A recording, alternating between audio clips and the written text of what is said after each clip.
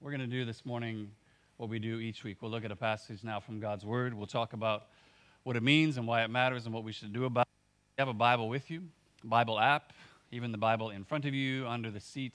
If you would turn to our passage that we're going to look at today from Matthew's Gospel, Matthew chapter 23, beginning at verse 29. When you found that, if you're able, would you stand with me for the reading of God's Word?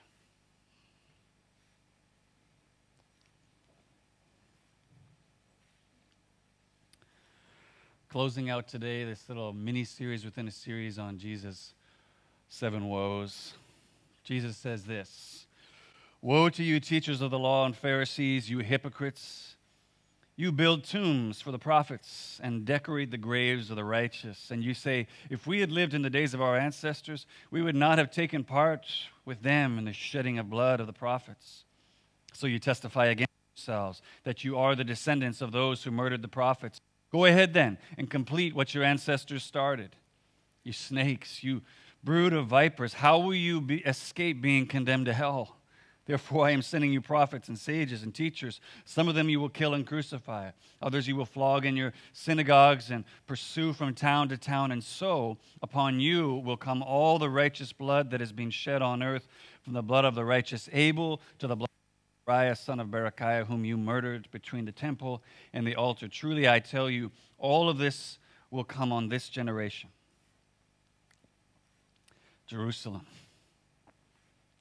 Jerusalem, you who kill the prophets and stone those sent to you, how often I have longed to gather your children together as a hen gathers her chicks under her wings, and you were not willing. Look, your house is left to you desolate. For I tell you, you will not see me again until you say, blessed is he who comes in the name of the Lord." That's God's word. You may be seated. Let me pray for us again quickly. Just ask God's blessing on this time and his word, and then we'll read and look through this together. Spirit of God, we just ask now that you'd come and anoint the preaching of your word, that you would open ears and hearts and minds to what it is you want to say to us, what you want to speak to us. You'd promise us in your word. You don't send out your word. It doesn't return to you void. It accomplishes the purpose for which you send it out. Well, God, accomplish that purpose in each one of us today. And as I always ask now, eternal God, would you move and govern my tongue to speak your truth? Amen. Well, whether it was during the height of the George Floyd protests in 2020 or just everyone's Twitter and Instagram feeds around Martin Luther King Jr. Day, you just heard and you tend to still hear and see all kinds of quotes from Dr. King, memes, whatever, showing up on people's Twitter and Instagram, and rightfully so, tends to show up around that time, as well as what you heard and also hear is a lot of people making use of the rhetorically powerful yet dangerously speculative kind of invoking of Dr. King's voice to support whatever your political cause happens to be in the moment. Saying things like, I know if Dr. King were here today, he would have absolutely agreed with or supported or condemned or whatever it is. And you saw this everywhere, like from both sides, from the right and the left and everyone in between. Everyone was just sort of claiming Dr. King as their own and using him to support their cause. And yet, as Dr. King's daughter, Bernice, insightfully remarked in June of 2020, she said, "Don't act like everybody loved my father. He was assassinated." A 1967 poll reflected he was one of the most hated men in America. She goes on, many who quote him now and invoke him to deter justice today would likely hate, and may already hate, the authentic King. Which wasn't at all to pretend like her father was this perfect man and everything he said and did, and we dare not sully his spotless name by appropriating his work. Only just to point out the hypocrisy, just the blatant hypocrisy of many who attempt to kind of borrow his moral authority, kind of pretend like they're marching arm in arm with what Dr. King was all about, while simultaneously holding to political ideologies, worldviews that would have been deplorable to him. Because that's the thing, it's very easy to speak for or speak in the voice of the dead when they're not around anymore to kind of respond to your invoking of their name, kind of express their actual support for what you're saying. It's another thing entirely when those that you're claiming are your supporters are there to speak for themselves. Which I think is almost exactly what we're going to see in this seventh and final woe of Jesus, spoken over the Pharisees and the teachers of the law from our passage today. You see this kind of moral and political piggybacking by the religious rulers of Jesus' day. They're claiming to stand with the prophets of old on the one hand, even as they're carrying out the very same kind of murderous plot against God's messengers, and one of his messengers in particular, that their forefathers had on the other hand. They're trying to hold both together at the same time. That's what Jesus is addressing here in this last woe today. And so we're going to unpack that today. This last woe, we'll dig into it. And as we've been doing each week, we're going to look at some of the ways that we're in danger of having this same woe pronounced over us today as well. But I also want to spend some time just to pause and really dig into that closing section of this passage as well, what you see in verses 37 to 39. I want to spend some time looking at what Jesus says there, because along with some important clues about who Jesus is, I think what Jesus says in these verses in particular actually changes the tone of all 7 woes that Jesus has spoken over the religious rulers. Changes the whole tone of them, which I guess, for all the benefit of slowing down and really digging into these woes, like understanding what Jesus is meaning, it kind of is also one of the limitations of looking at the chapter in this way, in these kind of like section by section like this, as it's easy to lose sight of the fact that Jesus speaks these 7 woes in one long continuous discourse, right? He's not giving these woes to the Pharisees in weekly installments, like, hey, tune in next week for the next thing I'm upset about. He says it all together at once. And yet, I think in understanding Jesus' tone as he speaks these woes, I think that's as important as understanding the content of the woes themselves. Why? Well, because whether it seems like it to us or not, I think what is revealed by understanding Jesus' tone, understanding his manner in which he speaks these woes, reveals Jesus' heart for the elder brothers of the world along with the prodigals of the world. When we understand how he's delivering these woes, we see Jesus' heart for the elder brothers of the world as well as the prodigals. So to help us really grasp that, as well as kind of live out what I believe the Spirit wants to reveal to us today, I want to look at our passage today in just 2 ways. We're going to talk about self-condemning praise and then heart-revealing lament. Okay, self-condemning praise, heart-revealing lament. So if you closed your Bibles, your Bible app, whatever, would you open it again with me to that passage, Matthew 23, beginning at verse 29. Follow along with me here as Jesus, one last time, again, we're closing out this mini-series today. One last time, he calls out the hypocrisy, the mask-wearing of the Pharisees, and really warns against the misguided teachings about the kingdom of God that come about as a result of that hypocrisy. Okay, so let's look first of all at self-condemning praise.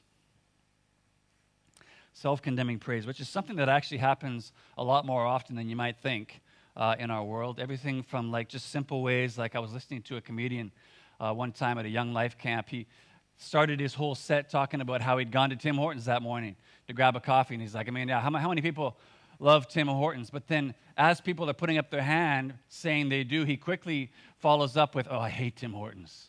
It's like the worst coffee in the world.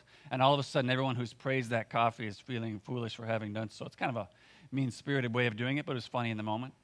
To times like just those kind of sitcom moments in life where maybe your parents discover that you lied about something, but then rather than confronting you directly, they ask you questions like, hey, son, do you think honesty is important in relationships? Which if you're a savvy kid, you're going to smell smoke right away. You'll be like, why? Where are you going with this? But, I wasn't a very savvy kid when I was growing up, so I probably would have responded with, oh, sure. Yeah, honesty is super important. Without honesty in a relationship, how can you ever have trust, right? Yeah, right, I'm glad you said that. Totally busted. Same kind of thing here, though, actually, in this passage. What you see here, if you look at verses 29 and 30 of our passage, the religious rulers, they're building these tombs, ornately decorating the graves of the prophets of old. They're appearing to side with their plight and condemn the actions of their ancestors who persecuted and even killed the prophets that God had sent to warn them in the past. And as you can see here, they're talking this big game, about how they wished. Man, I wish I would have been alive in those days. I wouldn't have followed what they were doing in the past. In fact, I probably would have spoken up against that. I would have been like, guys, no, wait. Jason, no, this is not us. We need to listen to these guys and not put them to death. We need to be following what these prophets are saying. That's what I would have said if I was there in those days, which, okay, it sounds really good. Sounds great. Until you remember that as these words are coming out of their mouth, they were in the process of planning and carrying out the murder of Jesus. At this very same time as they're saying all this, they're doing exactly what they're condemning. I mean, this would literally be like a plantation owner in the South, like railing against the awful traveling conditions of slaves on slave ships to the slaves working on his plantation. Like, are you really concerned about that? Yeah?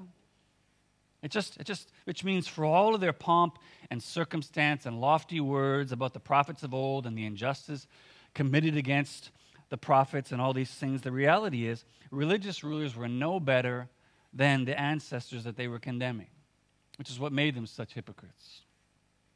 And you could kind of respond by saying, well, but they didn't believe Jesus was from God. So they weren't really being hypocritical, right? How could they be condemned as hypocrites? They didn't know they were doing the same thing to Jesus. Well, yeah. Unfortunately, Nicodemus, one of the rulers of the Pharisees, kind of spoils that line of reasoning in John 3 when he meets with Jesus one night in a secret meeting, and he says to them, literally, we know you are a teacher come from God. Like, we know you are because we know no one could perform the signs you do unless he was from God. So, yeah, maybe they were wrestling with the implications of that, the fact that what does this mean that he's a prophet come from God? But the reality is the religious rulers put Jesus to death with full knowledge that he was at least a prophet come from God. R.T. France says it well in his commentary on all this, noting, it was easy with the passage of time for the people to distance themselves from the way their forefathers had treated the prophets and the righteous and to build monuments in their honor. But in fact, nothing had changed. They were still descendants of those forefathers in attitude as well as genealogy, as the treatment of God's messengers in their own day clearly showed. But when we're trying to understand all of this, as well as everything that Jesus goes on to say about all this, kind of how they go on and complete the work that your ancestors started, talking about prophets and sages and teachers that were being sent to them, even like this condemnation of hell that's going to come upon this generation. I think the key to understanding all of this is in recognizing the striking parallels between everything Jesus says here in our passage today and the story that Jesus told just a few chapters earlier in Matthew 21 about tenants working in a vineyard. If you weren't here for that, or if you don't remember quickly, Jesus had spoken about these tenants. Again, tenants, not owners, working to hired to work in a vineyard, who then beat, persecuted, even killed messengers sent by the master when the time of harvest had come, and they are part of the harvest that they were meant to give to the owner in exchange for the right to live on his land and work there.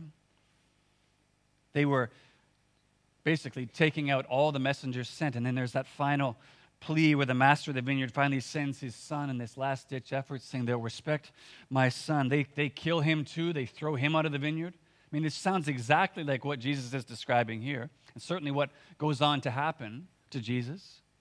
And then do you remember the question that Jesus asked the Pharisees at the end of the story? He said, therefore, when the owner of the vineyard comes, what will he do to those tenants? To which the Pharisees, they reply right away, he will bring those wretches to a wretched end. And he will rent the vineyard to other tenants who will give him his share of the crop at harvest time. Yeah, right. Yet again, filling up their speech with self-condemning praise, just as they're doing in our passage today. It's the exact same thing. And man, as we've seen each week, it would be so easy in this moment here to just stand in judgment over the Pharisees and the teachers of the law once again in the face of their blatant hypocrisy. Call them out as snakes and a brood of vipers, just as Jesus does here. An expression Leon Morris notes taken together means actually snakes and sons of snakes. And we could do that and then miss the way that we do this very same thing in our lives today ourselves. Namely, condemning in others what we condone for ourselves. What psychologists like Adam Grant referred to as the fundamental attribution error, where we ascribe blame and condemnation for the very same action that we condemn and we condone for ourselves, which for the Pharisees meant condemning prophet-killing actions of their predecessors as being worthy of God's judgment, while condoning their own murderous plot to kill Jesus as, well, we're just guarding the integrity of God's temple and its service. And for us, shows up in any number of different ways, but with no less devastating effects. From like praising the heroic bravery of the missionaries of old, these men and women who gave up everything for the cause of the gospel to go overseas, to go across cultures, to bring the message of the gospel to people. We're like, man, these guys are amazing. Isn't it incredible what they did? While at the same time, not being willing to even mention Jesus, not even mention our faith to people at work, people in our school, ourselves. Praising this sacrifice on one hand, but we're not willing to do it ourselves. To championing a pro-life cause, a protection for the lives of the unborn, but not being willing to surrender rights that might actually protect the lives of children who have been born. Like maybe I don't need to own an assault rifle that's actually being used to take out our kids. I'm not willing to give up that right, but we need to protect the rights of the unborn. Or even more so, like when it's your own daughter, your own 14 or 15-year-old daughter who becomes pregnant, and suddenly we're not so sure anymore about, like, would God really condemn this act? Would he want my child to bear this lifelong consequence for one night's indiscretion? Problem with this, what Jesus has been highlighting throughout each of these woes as well, is that whether they were self-deceived in their hypocrisy or believed that the good they'd done had somehow just canceled out the bad that they were currently doing, hypocrisy like this didn't only leave the teachers of the law and the Pharisees condemned before God. It also left those looking to them to know what God's word required of them, as Jesus says, twice as much a child of hell as they were themselves. Either because they followed the religious rulers and their hypocritical application of God's word, or because they abandoned the pursuit of God entirely when they came to see and conclude it really was as pointless as they already believed it was. The same is true for us as a church today. Really, as it relates to any of the 7 woes that we've been looking at, whether it's through our gatekeeping, our focus on the peripheries of the law rather than being willing to get to the heart of it and obey the heart of it, presenting a whitewashed veneer of faithfulness which blinds our hearts and the hearts of others to the truth of what's going on actually underneath the surface, to, as we're seeing here today in Jesus' final woe, preaching gospel truths that we don't practice in reality ourselves.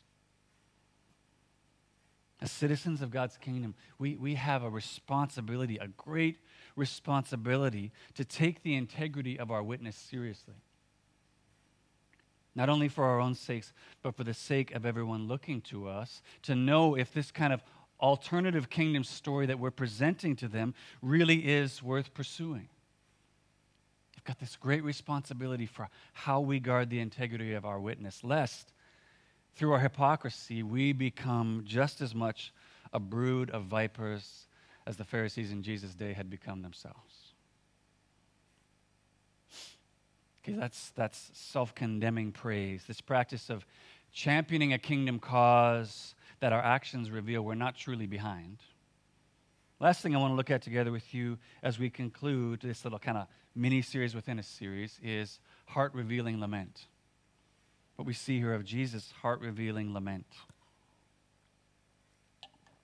which, as I mentioned earlier to you, we see in this kind of closing section of our passage in verses 37 through 39, which I believe really kind of colors in the otherwise black and white presentation of Jesus' 7 woes. I'm just going to read it for us once more, just remind us of what Jesus has said, and then we'll unpack it for a minute or so.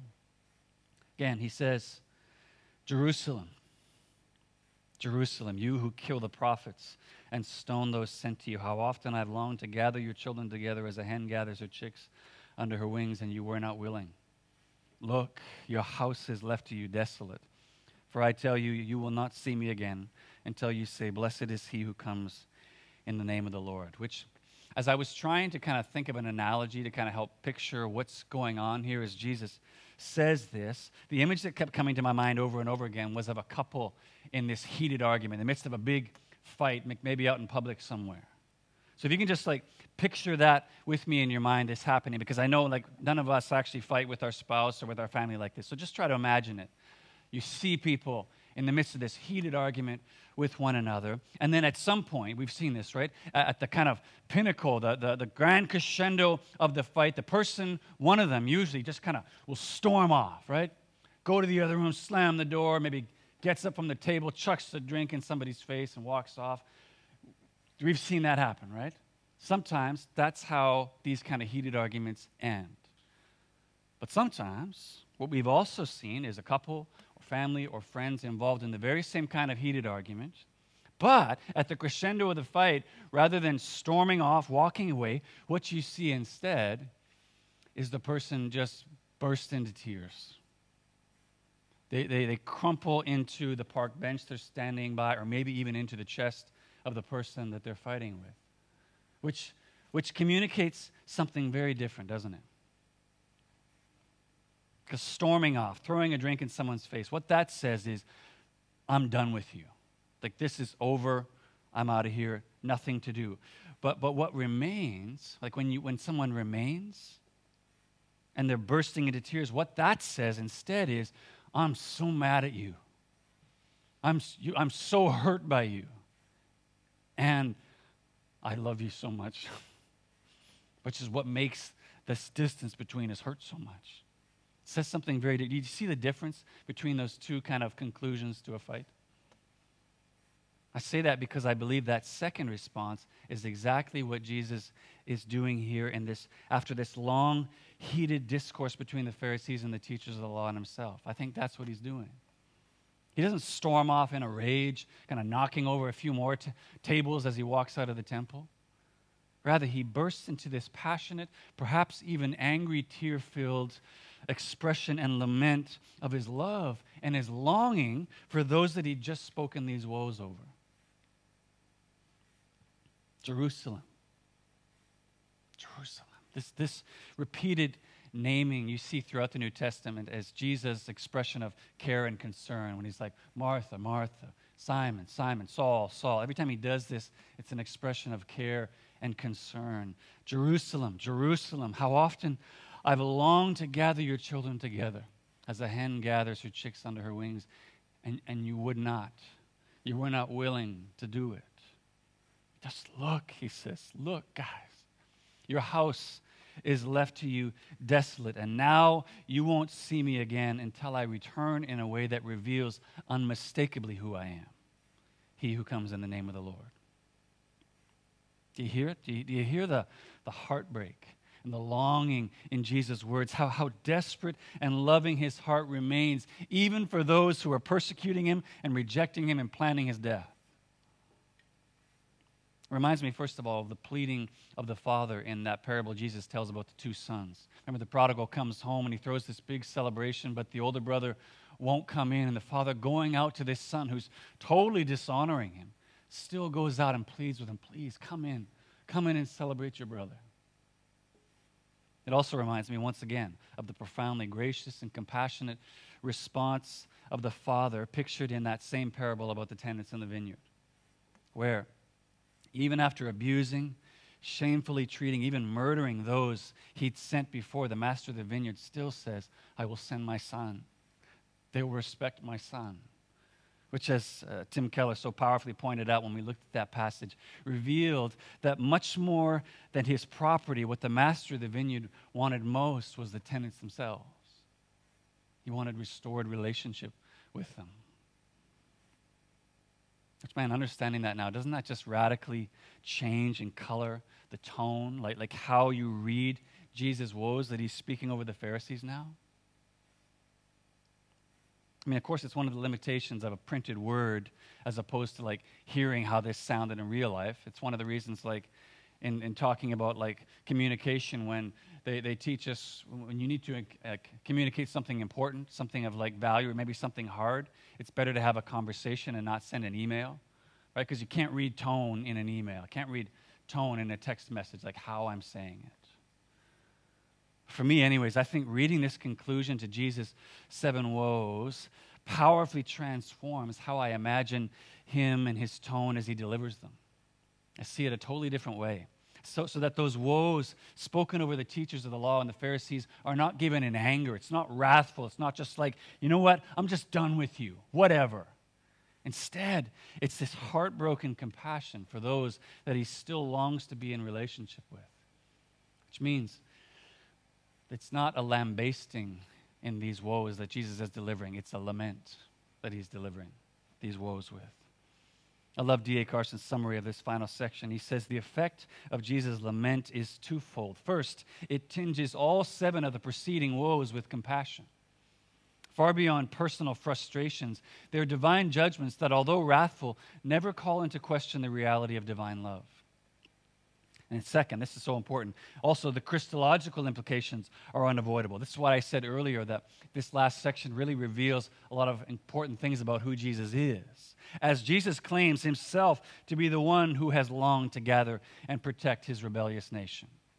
He also reveals himself as the one, like, by my leaving, my presence leaving, that's what makes the temple desolate. He's very much like saying, I am the one who did all this, by saying these things, which means, despite the kind of momentary cry of the crowds a little bit earlier and the triumphal entry when everyone's saying, blessed is he who comes in the name of the Lord, like they've said that, and yet it's clear what Jesus is mostly referring to there at the end of verse 39 is what the Apostle Paul refers to in Philippians 2, when he writes about that final exaltation of Jesus after his humble act of giving his life for the sins of the world, where he is given the name that is above every name. And at the name of Jesus, every tongue will confess, and every heart and knee and on earth and under earth and in and above, every tongue confess that Jesus Christ is Lord.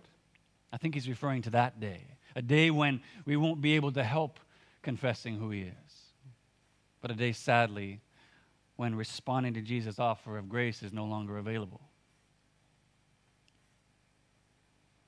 But what I hope all this helps you to see regardless is the heart of Jesus revealed towards the religious and hypocritical, which I think is just important for us to know and understand as Jesus' heart for the prodigal. That is, those not concerned about trying to look righteous at all. I think we need to understand both of those, because we spend a lot of time here, and rightfully so, talking about how lovingly Jesus dealt with the sinners of his day. The tax collectors and prostitutes, how he welcomed those that the religious excluded. I think absolutely that's so important. We should look at that. But I think one of the potential dangers of kind of this long, focused time looking at Jesus' direct, harsh-sounding words to the Pharisees and the teachers of the law with these woes that we've been looking at over these past weeks is we could begin to conclude that Jesus only came for the prodigals and not also for the elder brothers of the world. Which is why, again, I think these last verses of our passage, Jesus' discourse to the religious rulers, is so key to understanding the whole chapter. Really, because discovering Jesus' tone, the manner in which he delivered these woes, I think it helps broaden our understanding to understand Jesus' heart to include both those far from him through disobedience, as well as those who are far from him through their religious obedience, but just done for the wrong reasons. His heart is for both. Which I don't know about you, I'm not going to speak for you, but gives me a great deal of comfort, actually. Gives me a great deal of hope, because I'm someone who I know at times shares the Pharisees' tendency towards hypocrisy. I share their tendency towards prioritizing the peripheries of the law rather than really living out the heart of it. I share the Pharisees' tendencies to talking a good game while not backing it up with like real life action in my life. How incredible is it to know that Jesus' heart and compassion extends to the religious hypocrites just as much as it does to those living in open rebellion to his word.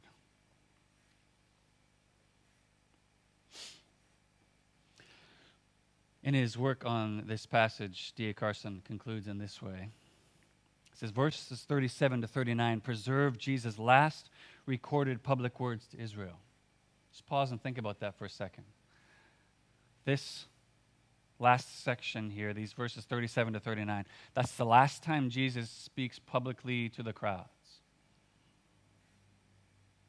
Jerusalem, the city of David where God had revealed himself in his temple, had now become known as the city that killed the prophets and stoned those sent to her.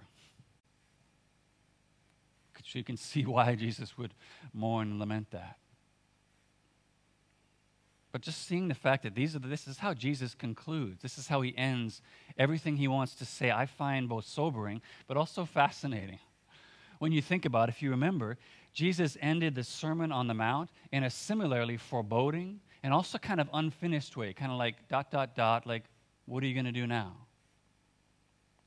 Remember, he ended with that parable of the two builders, talking about the man, lastly, who built his house on the sand, and then saying the rain came down, the streams rose, the winds blew and beat against that house, and it fell with a great crash. Amen. That's how he ends the whole sermon, which in both cases, then and here, kind of seems like the most somber, uninspiring way to end any kind of public discourse, doesn't it? I mean, didn't Jesus want to leave the crowds inspired with like a picture of his kingdom and everything that he was bringing to kind of inspire them to want to live out and press into all the stuff that he was presenting and teaching them about? Well, I think the answer in both instances is yes, he did. And he also wanted to leave them with a realistic picture, both of the cost involved in following him, what does it mean to be a follower of me, and what failure to pay that cost would result in. He wanted to leave them with a realistic picture of those things as well. Right? That just continuing on with the status quo, just trying to keep everything at a manageable pace that didn't upset what they were most comfortable with and already familiar with, that wouldn't suffice in what it means to follow me. A warning, sadly, that it would seem, particularly for the teachers of the law, that was not heeded. A warning that they didn't take, and it was ignored, which we're going to see in the coming weeks, actually, as Jesus will now go on to prophesy the destruction of Jerusalem, destruction of the temple in particular, saying not one stone will be left on another, which is actually what took place in AD 70. That's what happened. And we know that this warning, this way that he ended, was ignored largely because a part of the story that we don't often consider, particularly because the story of the Bible goes on now to talk about Jesus' death and resurrection, and then the spread of the church through Jerusalem out to the ends of the known world, to the place where 2,000 years later, you and I, we know about Jesus here in North America. And I pray we've become citizens of his kingdom as well. Rightly so. The Bible goes on to tell this story of how the spread of the gospel went on following Jesus. But the incredible sad reality, as one commentator pointed out, is that following Jesus' death and resurrection and ascension into heaven, aside from busying themselves with trying to just like stomp out every last follower of Jesus still around, whatever part of his movement was still going on, do you know what the religious rulers in Jerusalem did? Historians tell us that they actually took the temple curtain that separated the holy place from the Holy of Holies that had been torn apart when Jesus was crucified, you remember? And they just sewed it back together, hung it up again, and then continued on as though nothing had happened. Like, can you even fathom that level of either hardness of heart or self-deception in heart, that you would take one of the clearest signs ever, like aside from like the God-man Jesus being like right in your presence, one of the clearest signs that God was doing something new through this coming of Jesus. He was making a way of access to himself that had never before been available, and just responding with, that was weird. Better get that fixed. And then just continuing on like nothing had changed. Just unfathomable blindness, as well as heartbreaking closed-mindedness that would allow the religious rulers to take this sign of open access to God to all, including them. Instead, treat the temple curtain almost as though it was something that contained God in the temple. Treating the temple curtain as though it was somehow like it bound God to the temple. And yet, as Jesus plainly says there in verse 38, he says, look, your house is left to you desolate, by which he meant not simply the coming physical destruction of the temple, but the removal of his presence. When he says, I'm leaving this to you, this is going to be your thing now, because this isn't my house anymore. That's what he meant. Now, yes and amen. The destruction of the temple was an important thing because that had never been God's long-term plan. The temple was a sign pointing to an ultimate reality that God wanted to dwell by his Spirit, not in a building, but in people. Yes, absolutely. But just how truly sad is it to think of those next coming years following Jesus' ascension into heaven when life in the temple just continued on as though nothing had changed, even though God's presence was no longer with them. They just continued on with the same practice of religion, even though God wasn't even there anymore. Which terrifyingly, I think, is one of the scariest things when it comes to the practice of religion that focuses on the peripheries while neglecting the weightier matters of justice, mercy, faithfulness to God. Because at the end of the day, those peripheral things, those things can just be continued on whether God's presence remains or not. We can keep going through those steps that look really good, look like there's life when really there's none. Which, as we think about our own life and practice as God's church today, it ought to cause us to really pause and think. Really consider for ourselves whether anything about our practice of faith today requires the presence of God to remain in order for us to carry it out. And as well, to really honestly ask ourselves whether, as a church here, we are known for what Jesus says he wants his church to be known about and to be known by. Justice, mercy, faithfulness to God, that we would be a city on a hill, a light that can't be hidden. Or whether we're not in danger of being known more for the very things that Jesus speaks these 7 woes about over the Pharisees and the teachers of the law. So as we close this morning, I don't want this to be kind of like a big down or anything, but I actually want to close in a similar way that Jesus does in his last public address here in his earthly ministry. Just to call us to pause and sit in the weight of this and just do some self-work, some self-study individually as well as corporately together with this picture of what's at stake when we try to cling to what's safe and familiar on the peripheries of following Jesus rather than following him into the hard, less familiar, though infinitely more rewarding places of obedience that require faith and that require his presence in order to carry out. I want us to just really sit in the reality of that, and is that a reality for us? So what I'm going to do, I'm going to leave up a listing of Jesus' woes that we've looked at over the last few weeks. It's going to leave this up on the screen. And in our time now of quiet reflection, of just seeking God and listening to the Spirit's voice, as we do now at the end of each service, I want to invite you to just review the list. Look over this list and ask the Spirit to give you and to give me just a clear, self-conscious awareness of any place in your life, any place in the life of this church where hypocrisy like this exists. And then by God's grace, give us faith and the humility to make the intentional choice today to follow him out of those places, to follow him out, to leave them behind, both for the greater depth of enjoyment of ourselves with God, as well as we've been talking about, for the integrity of our witness.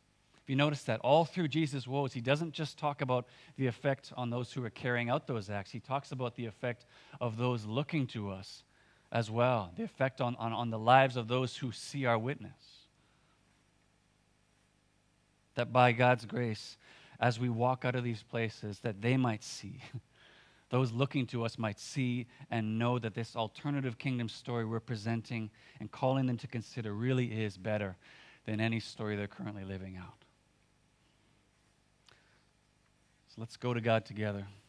Let's listen to the Spirit's voice. Ask him to do that work of revelation in us now.